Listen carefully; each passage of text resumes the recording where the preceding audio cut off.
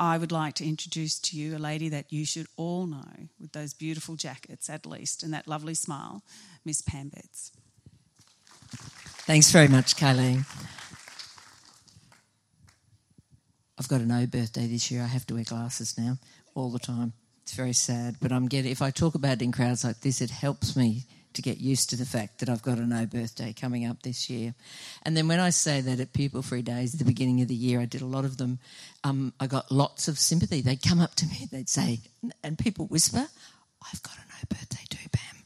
And I'd go, it's okay, I can say it out loud now because I've actually said it on a microphone, so it's quite good. But it's great to be here. Jeff, look, we'll humour him. Where's the other principals and staff? You have got the best school in the Archdiocese. Are you feeling better now? It's all affirmed. Sorry to the other schools that are here. All of our schools, sorry Les, a few others. All of our schools are fantastic and do a great job. And Jeff, thanks to you and the team and Father Alex for hosting us this evening. It's great to be here. I also acknowledge Father Paul and all of the priests of the Archdiocese who are so supportive of our schools and we work in partnership.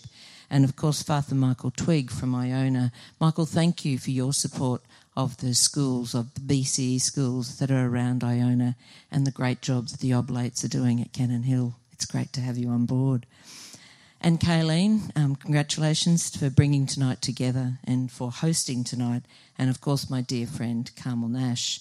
Carmel, you are a fabulous advocate for Catholic schools, and we wouldn't be where we are without the great work that you have done over many, many years.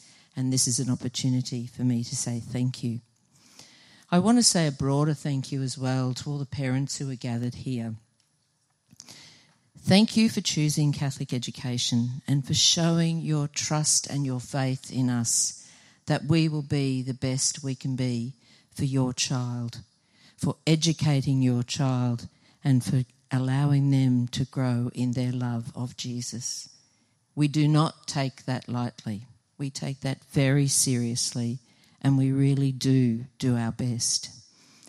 We have 141 schools in our group of Brisbane Catholic Education schools, and we educate 72,500 students every day. In Damien's prayer, he talks what will get you out of bed in the morning. Those of you who've heard me talk before, you will have heard me say, and some of the principals and other staff, we have 72,500 young people in our school. It is worth getting out of bed every day if we can make a difference in the life of just one of those children. If we can make a difference in the lives of 72,500, we can make a difference in the world. And that's what Catholic education does. Damien talked a lot about listening, and he brought home to us the fact that our church is not doing really well at the moment. This isn't just a time of change. The tectonic plates have moved. What gives me hope, and I think what gives others hope, the church has actually been there before. What has caused the renewal and the revival and the continued life in the church is the great work that the church has done in healthcare, in social services, and in education.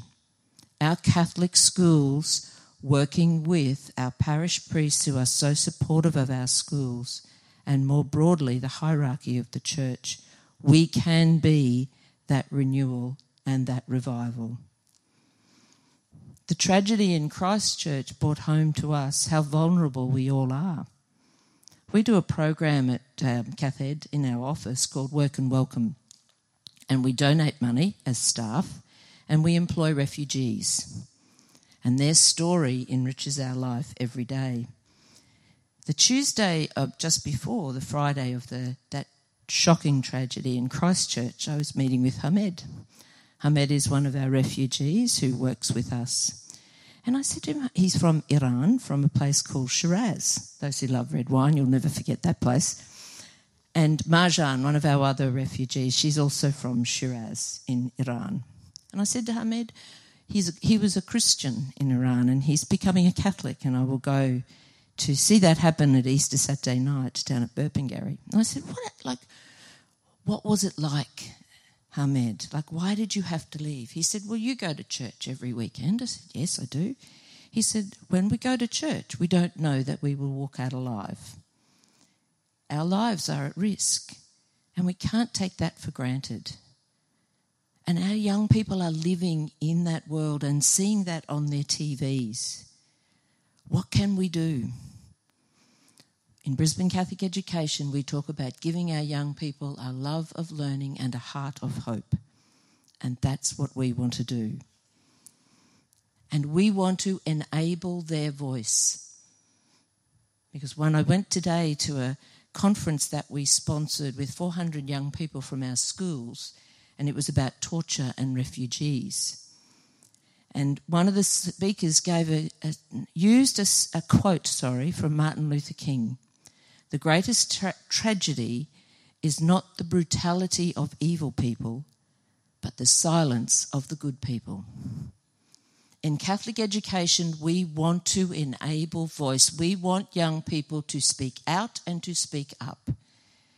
And in that way, they will make the world a better place, so that through their profession, they can make a difference. And it's not just about enabling voice, it's about hearing and it's about listening. This morning I was at St Thomas More, where the Archbishop celebrated Mass in their new church that they moved from some place I'd never heard of, but it was near Dalby.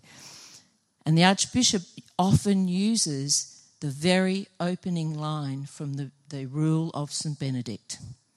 Listen, but don't just listen. Listen, my child, listen with the ear of the heart. And that's what we can teach our young people, to find their voice, to listen and to listen with mercy, compassion and empathy. And that's what we can do. And through quality learning and allowing them to be the best they can be, to give them a chance at becoming the person that God created them to be, they can make a difference in the world. And they can enter the world with a love of learning and a heart of hope.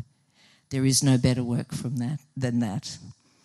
That's why we get out of bed every day. So thank you for entrusting your children in our care. Thank you for your support of Catholic education and our fabulous Catholic schools in Brisbane. And I wish you every blessing as you continue to be the best you can be for the young people, for your children every day. I wish you every blessing for this Easter season. Thank you.